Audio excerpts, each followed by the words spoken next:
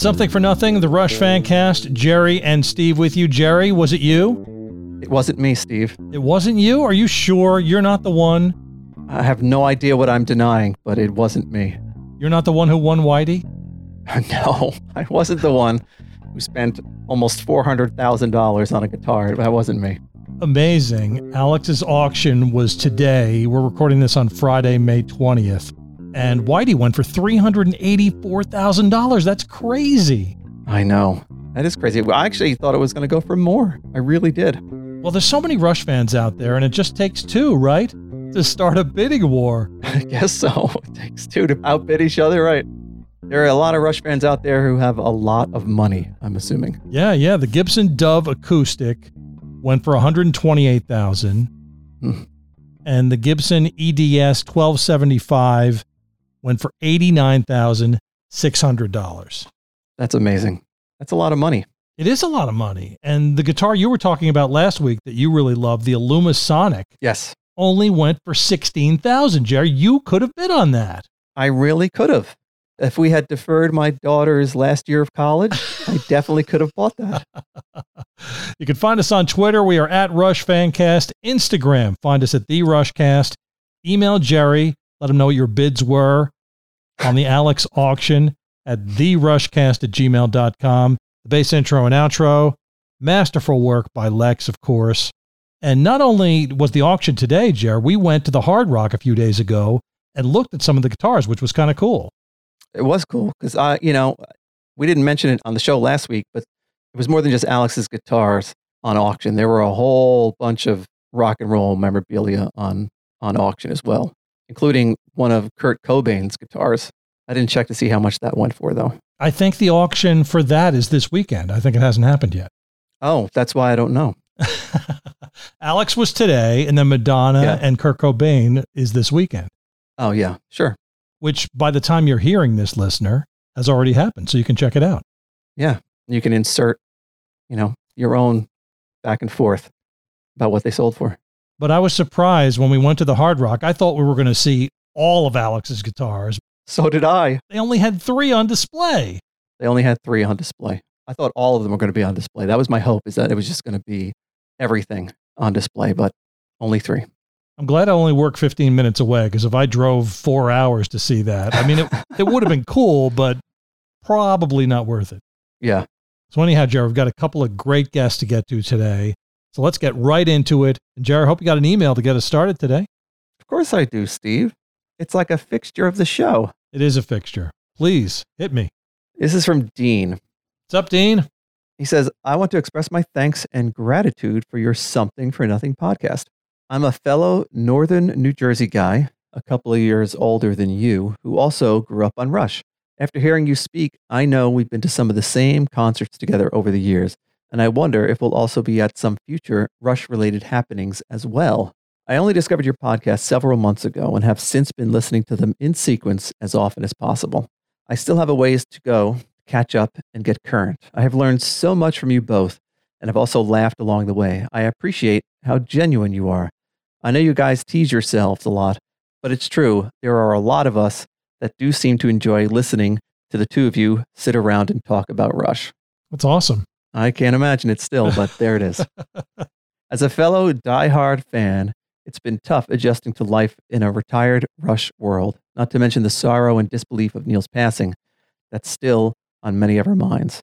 Like I'm sure is the case with numerous Rush fans, I always had this dream of someday randomly running into Neil somewhere off the beaten track and sharing a casual, non-confrontational conversation or buying him a Macallan. Thankfully, Rush has left us with a lifetime's worth of truly incredible music that continues to amaze, entertain, and inspire. In a way, your podcast has given us fans an ongoing opportunity to experience some aspect of Rush, to enjoy your conversations about them, to hear interviews related to Rush, and to generally learn more about them and their music. In appreciation, Dean. Dean, thank you so much for those kind words. We appreciate you listening and everybody else who's listening. I mean, we can't do it without you guys, right?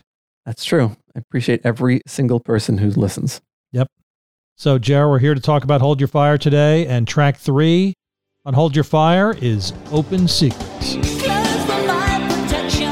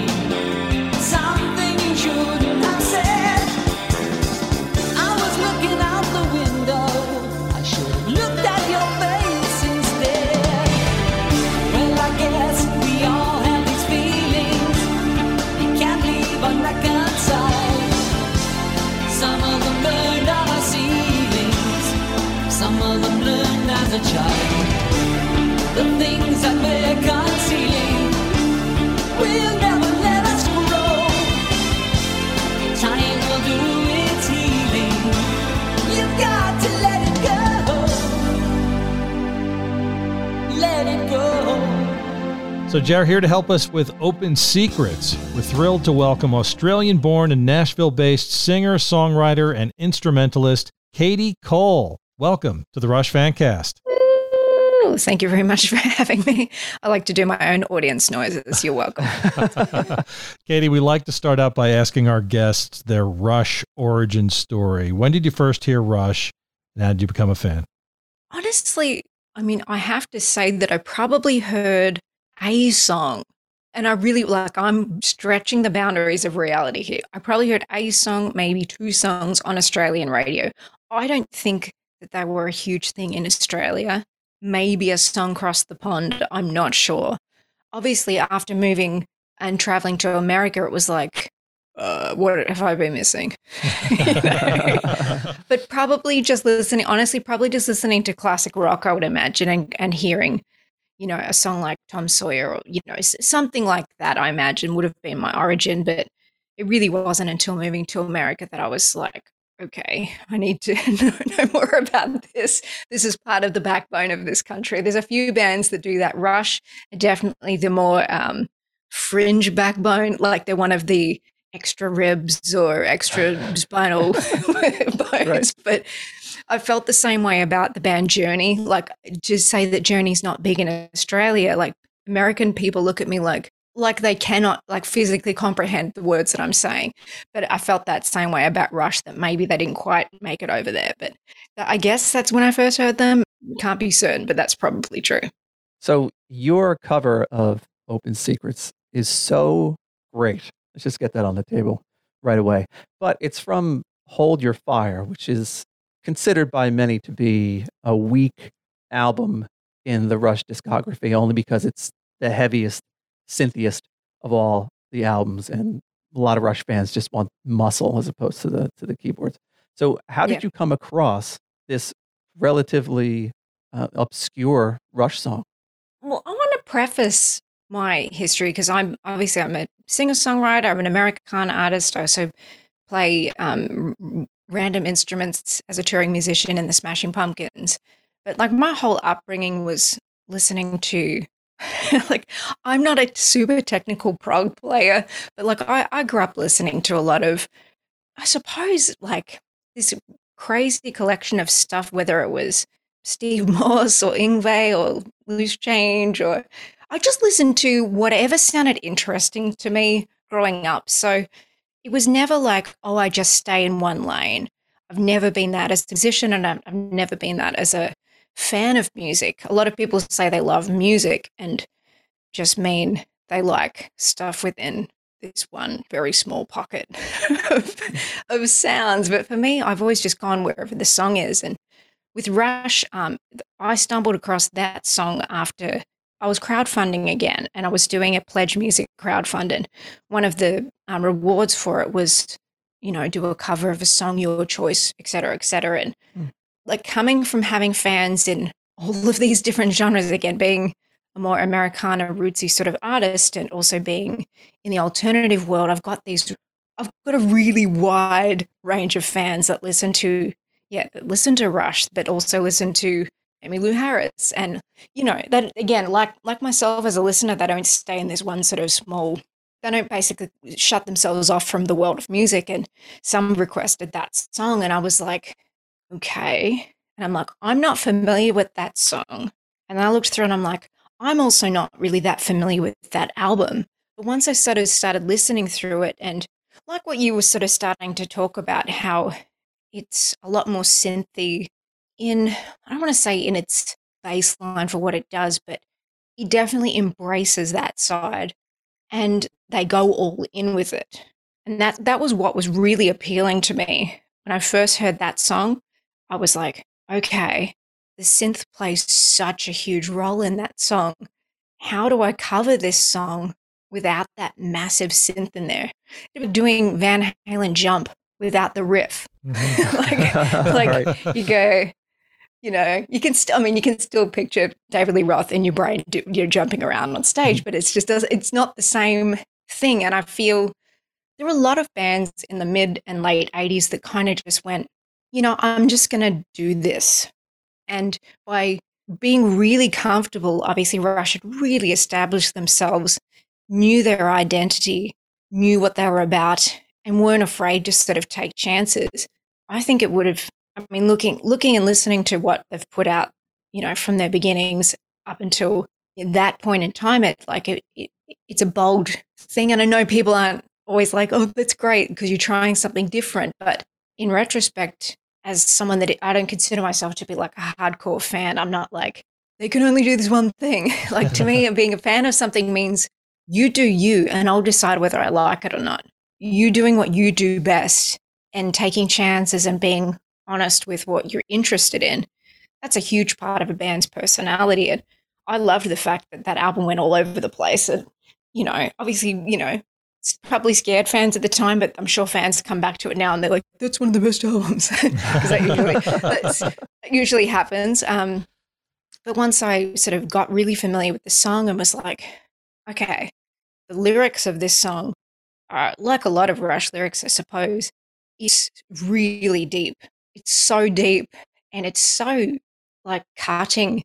It's not super devastating, but it's really honest and brutal about it. And it's comfortable at being uncomfortable. And I was like, well, I feel like when I listen to the original version of it, I'm not catching a lot of those lyrics because I'm listening to the way that the song's going. I'm listening to that big synth and I'm listening to, and I want to like a lot of Rush songs, and you guys probably lose your minds over this all the time. The way that Geddy sings, he uses so much range all the time that you're like, you get used to it as a listener, but as a performer myself, like I'll come in to sing it and I'm like, what? You're a guy and you're hitting stuff that I'm struggling with. Okay, like thanks very much. Cheers. So like I thought, well, the thing that I can do as a musician, and again, I'm a simple musician, was like, what are the things that are really interesting to me? And what are the things that are universal about the song? Like whenever I'm thinking about covering something, I'm like, what's a keeper and what's not a keeper? Sometimes there's a counter melody in something that I'm like, if that's not there, the song doesn't have the same legitimacy. It doesn't feel finished. And I'm like, if I take the synth out, it becomes a different thing, but that's okay. Because what I'm listening to is the melody, and what I really want to hear are the lyrics. So that was my focus with the cover. I just was like, we'll just do a couple of guitars and just sing the hell out of it. And that was why, like, I do a lot of live covers for YouTube, and some of them are really produced and some of them are literally just live guitar vocal or live piano vocal. Or if I feel like something's too complicated or I'm just going to bugger up everything, I'll pre-track a couple of things and then just go for it. And with that song, I was just like, I just want to sing it. I'm going to have to read some of the lyrics. And like, I know I've read comments on YouTube, they're like, you could have learned the lyrics and blah, blah, blah. And I'm just like, in the studio, when I'm in the studio recording my stuff, I've got my own lyric sheets there. It doesn't make it any inauthentic. It just makes it so that I'm not going to misspeak it. I'm not going to mess up the lyric. I can also read the lyric and focus on the way that it's coming across the actual performance a lot more. So I'm not thinking about it. I'm just going, how am I feeling? Like it makes it a more genuine thing for me. But yeah, I try not to read too many YouTube comments because they're kind of funny. Yeah, that'll drive you crazy. But that song has been like a crazy one for me on YouTube because, again, I did that as a reward as part of a fundraising thing. And I was like, there's a lot of fans out there that not just love Rush, but love this song and have been hanging out to hear more covers by more artists. And I know the answer to why there aren't more covers, because their music is extremely difficult to play and it's extremely difficult to interpret, to do an interpretation of, because you can very easily mess up this beautiful piece of music. And I just thought, here's this thing that I can do. I'm going to have to straighten out the song. Sorry, everybody that can count in those crazy time signatures. I can't do that. And that's one of the beautiful things about Rush, that you can kind of tap along, nudge your head, or you can follow the beat, even though it's literally chopping and changing to half this time, half that time, half this bar, half that bar. You don't notice it because nothing makes you lose your focus on the song. But for me, playing an acoustic, you can't come in and out of time signatures. It doesn't translate that way. It's different with drums because it can it makes you do a four to the floor sort of tap your foot thing with drums, even if he's doing, even if Neil's doing the hitting everything all over the place, something is consistently keeping it going. So for me, I was like, well, there's no drums, I've got to straighten out the rhythm. And I know it probably annoyed some listeners, but for the most part, people were just excited to hear a cover, which is, again, you guys heard it too and were like, okay, cool. Were you surprised, Katie, by the reaction you got from Rush fans? I mean, did you think in your wildest dreams that many people would react positively to it? Oh, no way. I was like, I mean, I looked at the video, before we started recording this now, and I hadn't watched it in obviously quite a few years because I put that video out maybe 4 or 5 years ago. And like my hair's like tied up into like a messy bun, and I'm clearly just singing to sing. Like it's really just a live recording session of me just singing. And to have like that many views on it and to have all these comments and people that are coming back to it and telling me how they feel about it, I'm like, probably should have done my hair a bit better. that's me. But on the more serious side of things, it's just exciting to hear and to read people that have been moved by a song that they weren't expecting to like, or a version of a song they weren't expecting to like. That's always surprising to me. I feel like if you're a prog fan, or if you like sort of smarter music, quote unquote, smarter music, you're going to stumble across YouTube and hope there's a cover of a song that you like, and you're probably going to click play and you're probably going to go, this is probably going to be terrible.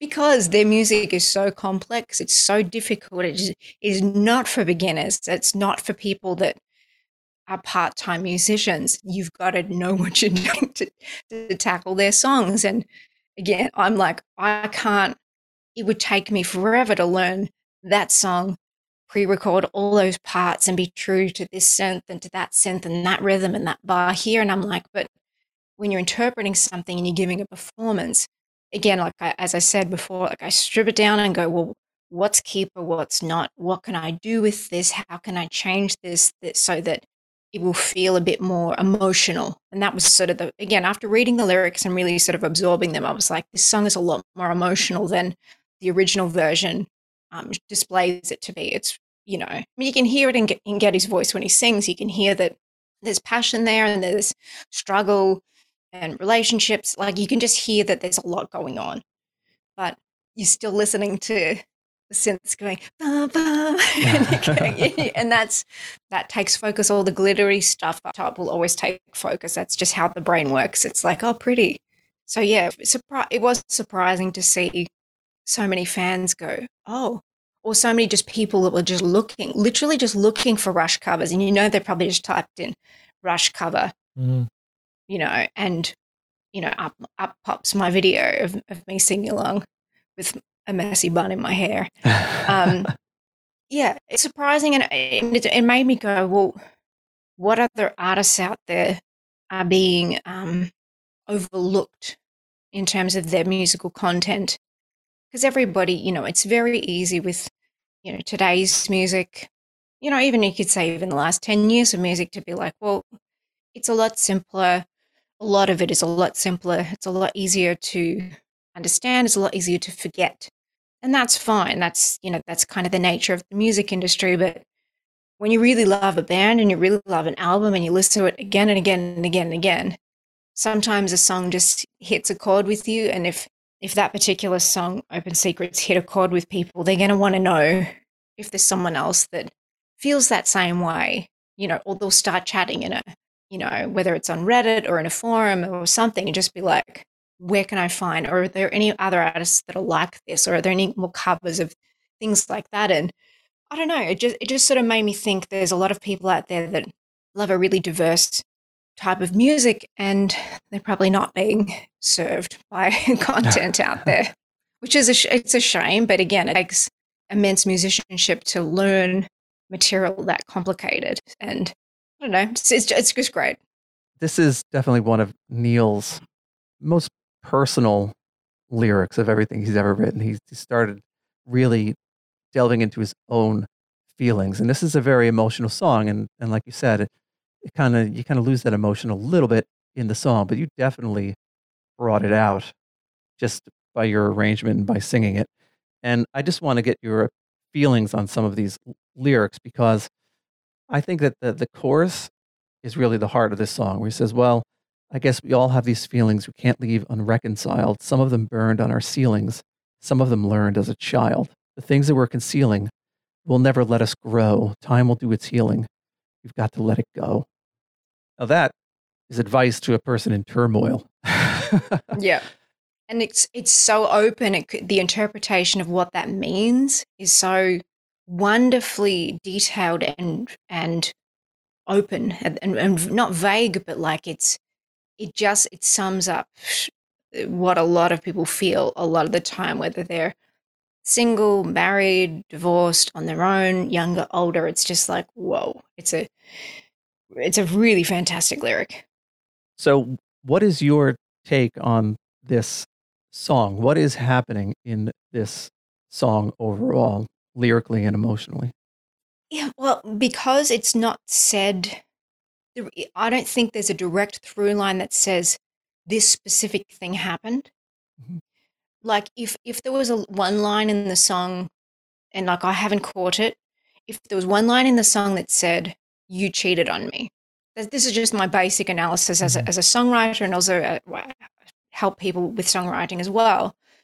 I would go, okay, then they're talking about this thing that they both are very aware of, and that's the cause of this turmoil, and that's the cause of the struggle that they're not addressing. But I sort of feel like it's such a broad, the struggle that he addresses in that, especially in that chorus, I think it's a greater struggle. I don't think he addressed like this is the actual root of what this song's about. It's just saying life is, I really think, I mean, I sang it enough, I understood the lyric enough that I think it's more like life is a series of struggles. And it is. And that's, I mean, if you hold on to the things that make you feel heavy, that make you feel burdensome, you will bring them into your work, you'll bring them into your family life, you'll pass them on to your children. Those are the things that are the hardest to let go. And I feel like that's one of the most important lines in the song. You've got to let it go. All of those things that you're holding inside yourself, even if they're hard to address, you have to. Even if it's just with being honest with yourself, whether it's being honest with your partner, your life, whatever, your work, whatever it is, you've got to be honest, or it will be the end of you. And the title of the song is Open Secrets, which means an open secret is obviously something that everybody kind of knows is true or is happening, but nobody wants to talk about. So that's kind of the underpinning of this song too, is like everybody knows that this person has these issues or this problem. Yeah. But they're not addressing it. And that's why he's saying you just have to let it go. My only thing that makes me think it's relationshipy, and that's clearly not a word. Sure it is. Sure it is. Relationshipy is the line that's like, I should have looked at your face instead. Right. And then it's like, I could try to understand you. You could try to understand me. I could try to understand you. When it goes on in those, when it says that one line and then it goes into the bridge saying that, it makes me go, this is a relationship issue that hasn't been addressed. And whether it stems from maybe it is that personal issue too. Like if somebody is horrifically in a state of depression, that is difficult to address. And if you are in a relationship where one person's having an issue, or maybe both people are and they're not discussing it, it doesn't have to be like a one person did this, therefore the other person did that. Or maybe it's just like everyone's going through their own turmoil, but when you're doing it together, it's even harder. It's even harder if I'm stuck in my head and you're stuck in your head and we're both not talking to each other. It's like, you never really know yourself how you're supposed to know somebody else. Right. And if they don't know themselves either, then it makes that conversation even harder. There's so many interesting poetic lines in this song that it really is open to interpretation, but I do think it's got relationship lines through it just because of the language there. But I think that the bigger heart of the song is just general struggle, but there's some sort of relationship thing in there. Yeah, and I think the relationship thing doesn't necessarily have to be romantic either. It could be parents and No. children or Mhm. friends, any kind of close relationship where one person is having issues, or maybe both, like you said, both of them, because one of the lines Yeah. is, I Mhm. never meant what you're thinking. That's not what I meant at all. Like maybe you're having an argument with someone. So yeah, it's definitely, um, interpretations are all in there, which is what makes it such a fantastic song. Yeah, oh, absolutely. I mean, the whole understanding of what this song could be about could just be what's in your mind and what's unsaid. Like the amount of issues that causes alone. Because the reality of what we think and what we say, most of the time they're not polar opposites, but they're definitely filtered a lot. Right. You might think 10 things and say half of one thing, and it may not even be the half of a thing that related to the other 10 things. That's just how the human brain works, because you never want to offend people. You want to prove that you are this type of person versus what you don't want people to assume you to be. So, I mean, there are so many things in this song that are, I suppose, psychology based. That it's, he's a wonderful lyricist. I mean, it could really be about 1,000 things because of the way that it's written. I've got a quote here from Neil. It doesn't really explain what the song is about, but it does. Go He shoot. never does. It does explain the perspective he was coming from when writing it. Oh, great. He says, quite a lot of my ideas come from having conversations with other people. I take their observations and viewpoints and personalize them. Unfortunately, a lot of people think these songs are personal statements. I don't want that to happen because it would seem I'm unburdening myself, and that would be tiresome. One thing I personally hate is confessional lyrics, the one where people reach down into their tormented souls and tell me how much they hurt. That's really selfish and petty. I disagree with him 100%, but That's really interesting. I want to say both things. That obviously he's saying that. I mean, he said that, so that's what he meant. But at the same time, I mean, this is me coming from me as a songwriter. Even if you're talking about someone else, because I do a lot of that too. I do a lot of storytelling in my lyrics, because there's way more exaggerated, interesting, darker, deeper, scarier, wonderful stories out there rather than what I've experienced. So I'd rather look out there and be like, but for me to talk about it, tell that story, I've got to understand the emotion behind it. I don't have to understand the full consequence, or I don't have to have walked in those shoes, but I have to understand the emotional connection to it, so that if I can empathize with it, then I can tell the story and other people can empathize with me. So if I nail the emotion of what the story's about, then you can tell that story. So I totally understand what he's saying about not wanting to just write confessional lyrics and just being like, me, me, me, me, me, because I feel that same way, that when you get into more, whether it's being, a depressive writer or accusatory writer, it's not that I mean, he says it's selfish, and like, I understand him saying that. I wouldn't say it's selfish. I just think you're closing yourself off to all the other stories out there. Like, there's all this other stuff, there's all these other people. And like what he said, when you talk to people and they tell you their story, it's like, oh, wow, that's completely, maybe somebody has a completely different viewpoint than you. Maybe somebody's lived a completely different lifestyle to you. Maybe you have the polar opposite political views or economical views, and you're just like, oh, okay. But everybody's coming from somewhere. But all those stories, all those things exist out there to just go, these are my experiences, and I only want to write about what I know. It's like saying, here's a giant piece of pizza. Like, here's the whole pizza. I just want to eat one little shred of mozzarella cheese because I know what that is. Whereas to me, have the whole slice, go for the slice, and then, this is the worst analogy ever, but at least you get a little bit of everything, and you go, that's a better representation of what this bigger picture really is. May not be the whole picture, but it's a much bigger representation. Again, illustrated with the analogy of pizza. But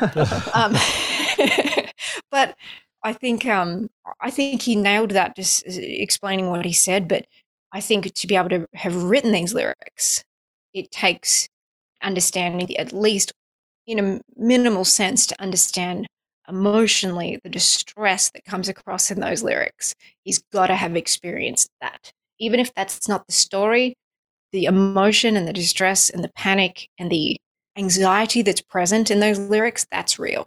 And that's true. And like, to me, if I pick up on that and that's true, then he was coming from an honest place.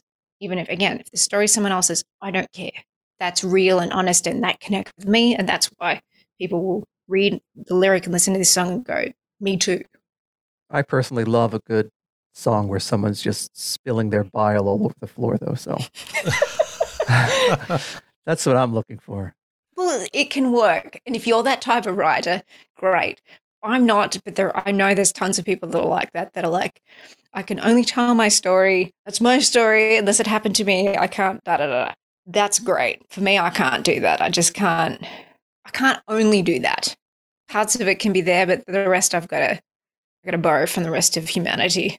Otherwise, it'll just be boring, and all my songs will be about cats. So, Katie, you have another connection to Rush. Tell us how you met super Rush fan Billy Corgan and how you started working with him. Well, that was a smooth segue.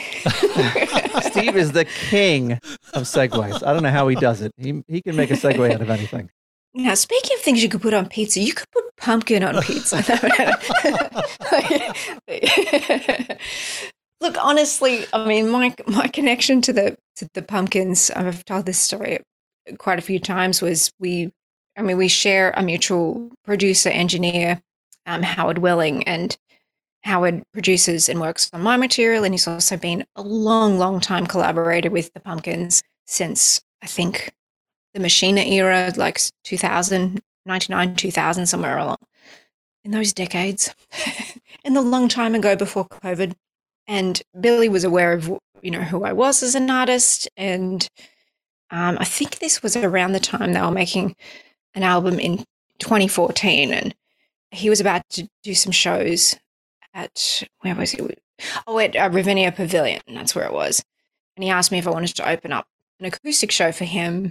And I was like, yes. I mean, it's not, again, like not my audience, but I'm like, if I'm playing acoustic guitar and singing, and again, like very much like this Rush cover sort of can showcase a song when it's sort of scaled back, will just tell a story and people will interpret how they want, and they'll either like the song or not like the song. They'll either like the way I sing or they won't. They'll either like the way I do my thing and, do my show and banter and chat to the crowd and say goofy stuff into the microphone, I should say. And, they'll either like that or not. So I played that show, and obviously I built, quite a few fans from that first show. And I thought, oh, this is just a one-off and that's the end. And thank you very much. And good night. And then the next year, Billy asked Howard, who asked me, and he was like, would she want to open up an acoustic tour? And it was the In Plain Song tour in 2015, which was going to be more an electro-acoustic evening, which was like basically some acoustic songs, some songs with Jeff Schroeder on guitar, and some songs that were going to be to track as well. And then it became, do I want to open up the show and also play bass during the set? And I play guitar, or play whatever you want me to play. So I was like, okay, I guess I will do that. And obviously jumping into the deep end of learning Smashing Pumpkins songs, is a lot, because again, Billy, as you very aptly stated, is a Rush fan. There's a lot of, people, miscategorize the Smashing Pumpkins very often as being grunge, and it's alternative, and there's a lot of prog elements in a lot of what they do. Some songs will sweep right over the psychedelic field, and some songs are just like a lot. There's a lot of song, a lot of changes, and a verse isn't a verse, and there's half a bridge, and then there's half a verse and half a chorus, and then there's a half bar, and then it changes here, and then you're like, oh my God, my brain's going to explode. So I jumped into that, and then the following year it became a bigger leg of that tour where Jimmy Chamberlain came back to play drums, and James Iha came to play guitar on a couple of shows on that tour too, and I was again playing bass with them, and my relationship has just continued with them. Recording, I did some background vocals on one of Billy's solo records, Cotillions, and I've toured in 2018 doing Shiny and Oh So Bright tour as well. And and we did a big European tour, and that was huge, wonderful experience in doing a few months in Europe, which came with some solo acoustic tours, shows with Billy as well. So we got to travel around and do some acoustic shows too, and built a really great fan base in Europe, again, pre-COVID times, a long time ago. But it's been a really fruitful sort of relationship because it was not unthinkable, but it's a little bit unheard of to be like, I'm an Americana artist, I play acoustic songs, and I'm also in a touring band that plays alternative and prog music. Like the two fan bases are wildly different. Yeah. But I've worked out they're not. They're not at all, because a lot of what Billy Corgan does as a solo artist isn't really too far removed from what I do.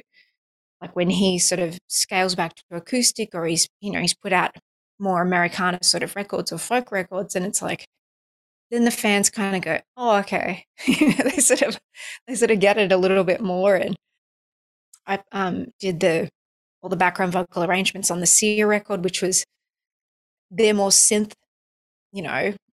sort of infused album that came out in 2020. And the fans out there started to go, oh, okay, she does more. Okay, it's not just like a touring thing. She's actually contributing to some of the soundscape of what the band really does. And that's continued on. I actually just finished working on the next record, which is a triple album, because 20 songs for Sia wasn't enough. This one's 33 songs. Yeah, I know. I didn't misspeak. It's 33 songs. So I did all the background vocal arrangements again with Billy on those, and it's a whole lot. It's a lot. You guys are going to love it. But there's so many elements within what he does as a musician that I could see parallel a lot of Rush things.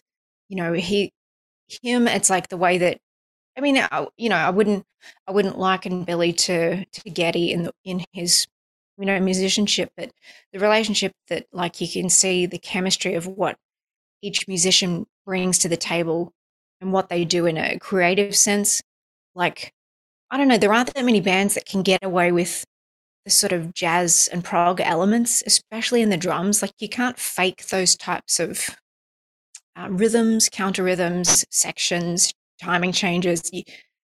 You either know what you're doing as a musician or you don't.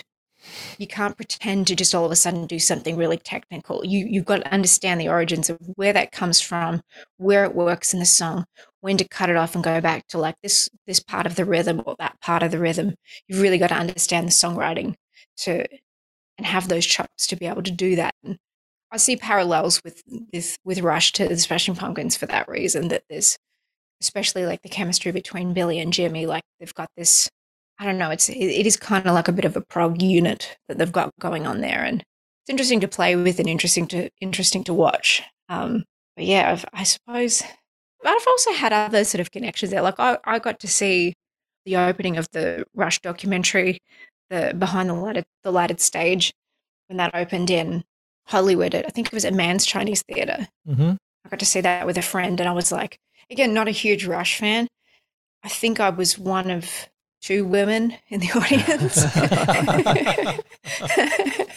But I was like, I don't know lots about the band, but I'd love to know like some of the origins and hear the story really be told in a, yes, you can go look up your phone, look at Wikipedia, and be like, oh, I know everything now. And it's like, okay, well, but to hear a professional take on the band's origin, building, members changing here, and when this person came in, this person left, or whatever, hearing those stories, like that's really fascinating to me. I really liked that documentary. I'd like to watch it again at some point.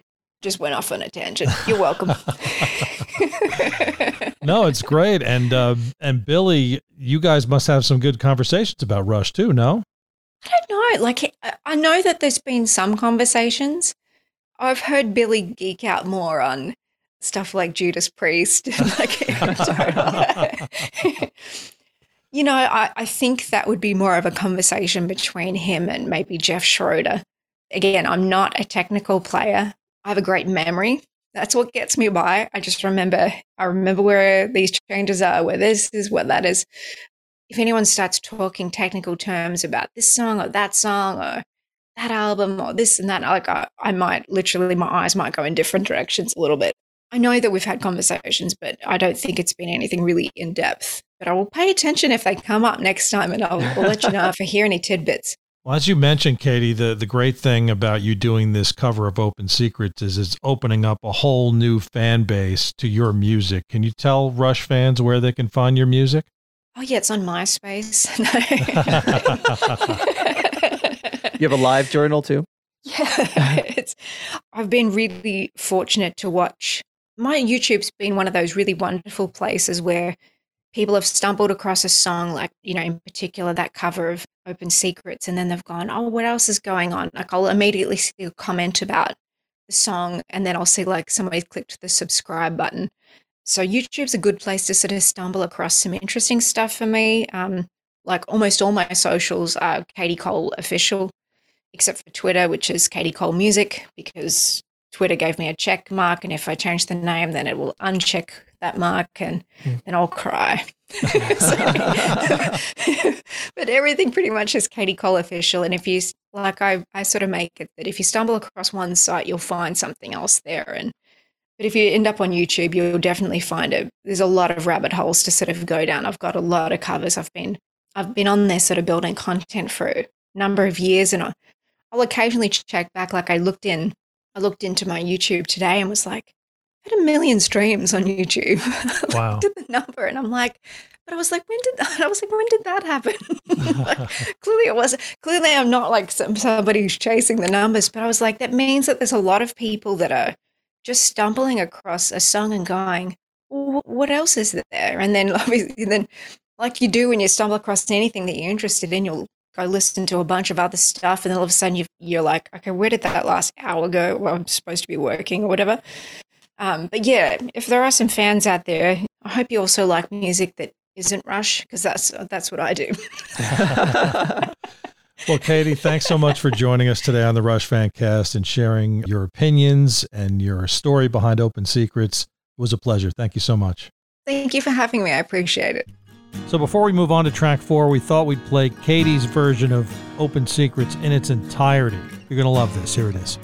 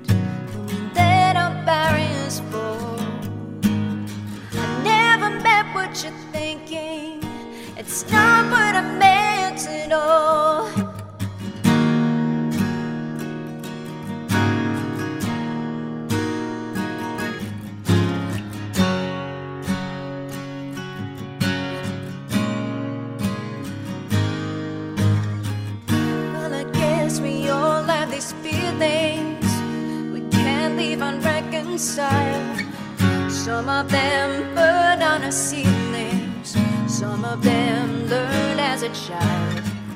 The things that we're concealing will never let us grow. Time will do its healing. You've got to let it go. Close with my protection, open to your scorn. Between these two directions, my heart is sometimes torn. I lie awake with my secrets spinning around my head. Something somehow escaped me, something you shouldn't have said. I was looking out the window, should have looked at your face instead. Well, I guess we all have these feelings we can't leave unreconciled. Some of them burn on our ceilings. Some of them learn as a child. The things we are concealing will never let us grow. And time will do its healing. You've got to let it go. Let it go.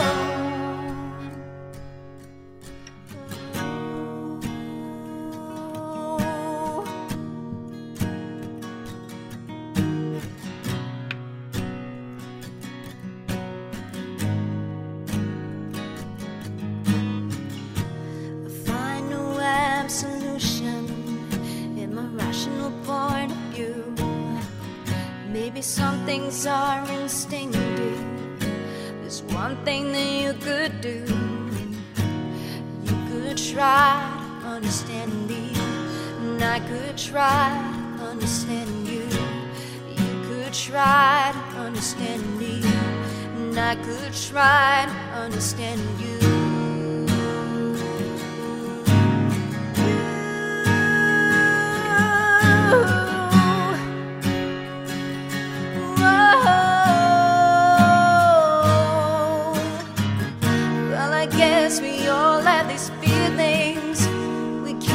Unreconciled.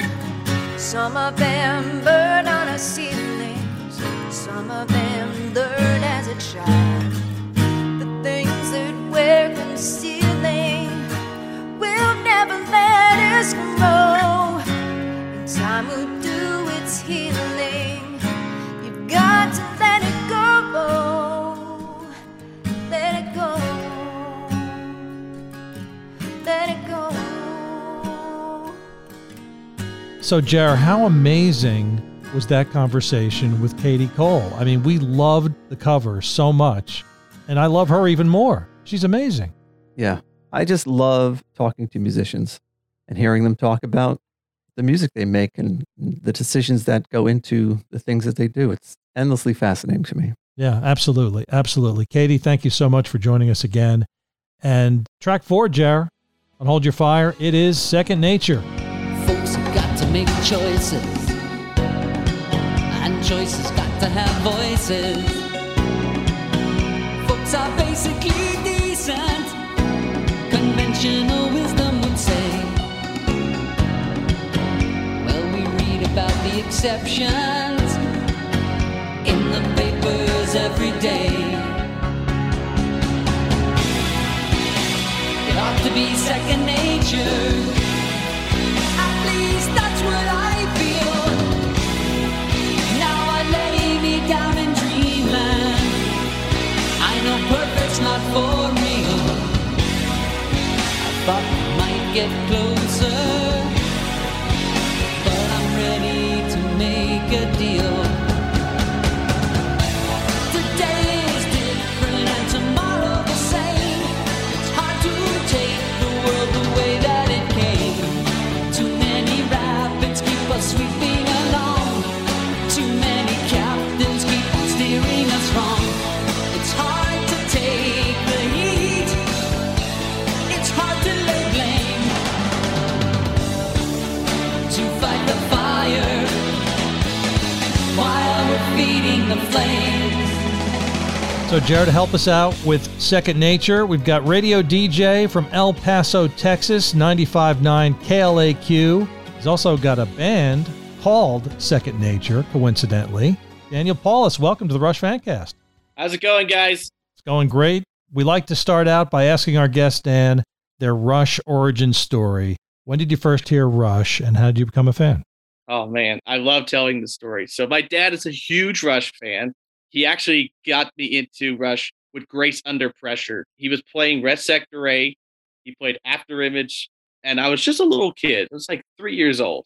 But I knew instantly I was going to like it because I was starting to move to it. I was starting to groove to the drums, and I knew right there, Rush was the band for me. And it just took off from there, dude. And I'm a drummer. And when you're a drummer, you hear Neil Peart, and you think, oh, that's the guy. That's what I want to do. That's how I want to play. But when you're starting out, you can't just go into Tom Sawyer or YYZ and just think, oh, I got this. No. You got to start off slow. So eventually I worked my way to playing those songs, but it was Grace Under Pressure, Moving Pictures, and honestly, Time Stands Still. That was another song that really got me into Rush. So, And how about Hold Your Fire in general as an album? How does it stack up in your estimation against some of the older albums?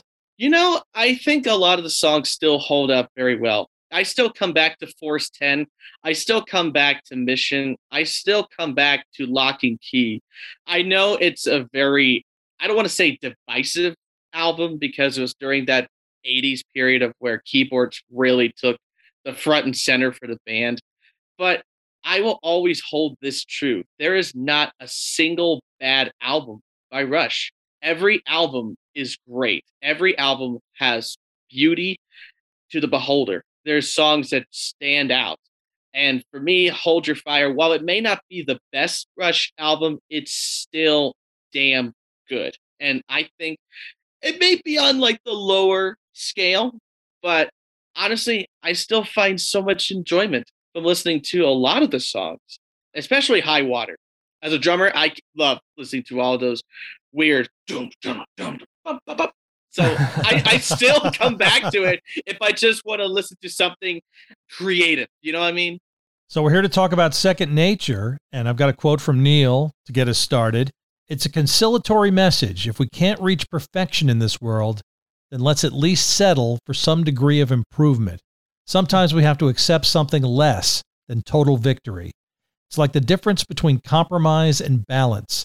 The politician who campaigns for clean air but doesn't want to close down the stinking factory in his area because thousands of people will lose their jobs. My viewpoint is that I'll take as much as I can without hurting other people. Your thoughts? I mean, it's a great message. And it's one of those phrases, Second Nature. And it's one of these songs that, while it was written back in 87, so, about 35 years ago, it still holds up in today's day and age, especially with everything going on in politics, going on in the Russian-Ukraine situation. I mean, I don't want to go heavily into that, but it's still like, it rings true.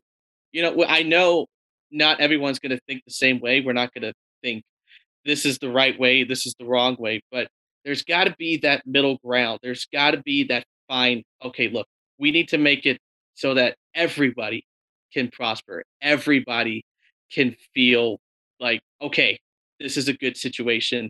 This is what's best for everybody. And it's never an easy choice, but sometimes it's the choice that has to be made. Yeah, and the title, Second Nature, is something that should come easy to you after practice. Absolutely.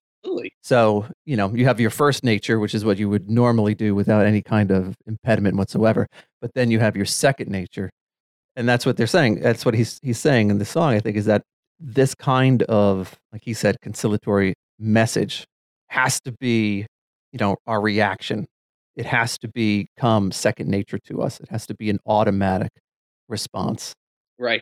To the problems that we face, And that's why it starts off, I think, a memo to a higher office, an open letter to the powers that be, to a god, a king, a head of state, a captain of industry, to the movers and the shakers. Can't everybody see? We have to do things that are in the best interest of everyone and balance it all. I agree. Do you think this is a message to our world leaders, or a message to us, or a message to both, guys? I think it's a message to everybody. Anybody who has power to influence somebody in their life, no matter how small or how big it is, you got to do what you think is right for everybody. I mean, it definitely applies to all the presidents out there, all the world leaders, but even just your boss or just your parents. Right. I think applies to everybody in this sense. It's also an extremely difficult thing to do because, if you get 5 people in a room, you could debate for an hour where you're going to go for dinner. Oh, Never mind trying to make, policy that's going to affect millions of people. It's a very, very, very difficult thing to do. But, he also says, folks have got to make choices and choices got to have voices. Folks are basically decent, conventional wisdom would say, while we read about the exceptions in the papers every day. So again, it's just like we like to think that the people that we're talking to have the same kind of aims and interests that we do and want to do things exactly the same way that we do because we think that we're trying to make things to benefit everyone. Right. But, some people have different ideas and the exceptions are the ones we read about in the papers every day. We don't, it's obviously most people aren't committing crimes because it's just not in the best interest of everyone around you to go around stealing, but obviously there are exceptions to that. Yeah. So I love Neil's example of the politician who wants to shut down the factory because he wants clean air, but he also doesn't want to shut down the factory because he doesn't want the people to lose their jobs. We fight the fire while we're feeding the flames. Sums it up perfectly, right? Oh, yeah, absolutely. And it goes back to the whole, there's no easy solution. There's no black and white. There's a lot of gray, but that's why you got to talk to somebody. That's why you got to communicate with everybody so that you can try to meet that middle ground that may not be the most ideal solution, but it's a solution that can get us towards that ideal solution. Right. And there's also the acknowledgement that these kinds of negotiations are changing every day because he says today is different and tomorrow the same. Mm-hmm. And then it's followed with, it's hard to take the world the way that it came because we're trying to, change the situation. Sometimes some situations, unfortunately, cannot be changed and we have to work our way around them. Right. Now, musically, this is one of Rush's most beautiful songs. We've talked a lot, Jerry, talking about Hold Your Fire, that Alex has kind of had to find his way in some of these songs. And his guitar work on here is just brilliant, I think. Oh, yeah. It's definitely almost ballady, right? Mm-hmm. It has a ballady quality to it, especially at the beginning. With that opening keyboards. Yeah. Yeah. Absolutely. And it's funny, too, because I remember watching Behind the Lighted Stage. And Alex said that a lot of those 80s albums he wasn't really crazy about. But like you said, he had to find a way to make it work. But honestly, I think when you really come down to it, these songs sound beautiful. And I think that influenced a lot of the sounds that Alex would take outside of Rush with a lot of the keyboards. Maybe back then he didn't appreciate it, but nowadays I think he does. I mean, look at Envy of None. Like a lot of that has that keyboard sound, a lot of that pop sound that you hear in some of these 80s Rush albums that kind of carried over. So I think you'd like to listen back to him and be like, yeah, you know what? I think this shit was awesome. Well, yeah, I mean, the type of guitar sounds he was making are present even on like Presto, even after this. He was still, Yeah. really, really hitting that wah-wah bar. You know what I mean? He's really hitting that tremolo really hard on some of those songs. And that's the kind Absolutely. of thing he needed to, attack on these songs too. Mm-hmm. And this has got to be one of Geddy's finest vocal performances too, right up there with Available Light for me. I mean, it is just amazing, right? I love it. Very tender. It is very tender. It's one of the few Rush songs I can sing halfway through. I can get halfway through it Right? and be able to sing along to it. But yeah, he definitely, he drops down his register a little bit and it's a very tender song. And that's what I love about Rush is that the lyrics most of the time were Neil's, but Geddy was the voice behind Neil's words. Mm-hmm. And I know when you write a song that's sung by somebody else, it is hard to truly get your message out. But Neil and Geddy were fan bleeding tastic. Geddy knew exactly how to enunciate the right tone, the right pitch, the right kind of melody to go along with it. So for Geddy to sing such in a beautiful ballady way, I don't think there's anyone who could have sung this song better and portrayed Neil's message perfectly, more perfectly than how Geddy sings the song. It's just absolutely beautiful. It's really one of those songs you have to listen to fully appreciate it. Not just listen to three guys talk about how great the song is. You need to do yourself a favor and put it on, put the headphones on and sit back and relax. It's that damn beautiful. Geddy's always been, the interpreter almost. You know what I mean? Yes. It's one thing to have the lyrics, but then, like you said, to sing them over something and give them the kind of weight and meaning that they deserve. Absolutely. So, Dan, you've got a band, and the name of your band is Second Nature. Why did you choose the name Second Nature for your original band? So I've always related music to everything I do in life. No matter how happy I feel, how sad I feel, I always relate music to how I'm feeling. And I'm a logic thinker. I do things based on what I think is the best logical choice. And since I relate everything to music, I can literally think of a song. When you say a word or a phrase, I'm instantly thinking, oh, that reminds me of a Led Zeppelin song. Or, hey, that reminds me of this song by Queen. It just came naturally to me. And music comes naturally to me. That's why Second Nature it came naturally to me, that this is what I want to write about, what I want to do, how I portray it. And if anybody else doesn't like it, well, I don't care, because this is how I feel about it. I do things logically, and I do things without giving it a second thought. I just do what I think is best, what I think comes naturally, and making music, relating things to music just comes second nature to me. That's why I call my band Second Nature, because it's just me. Whatever I want to do, however I want to do it, that's up to me. Well, thanks so much today for joining us on the Rush Fancast, Daniel. We really appreciate you helping us break down Second Nature. Absolutely. And again, like I said, give the song a listen to. It is seriously one of the most underrated songs from Hold Your Fire. You can make that argument for a lot of songs on that record, but Second Nature really is just a beautiful song. If you want to hear some fantastic guitar work, fantastic keyboard tracks, fan-bleeding-tastic drums, and of course, Geddy's angelic voice, listen to Second Nature. Don't take our word for it. Awesome. Thank you, Daniel. Thank you guys very much.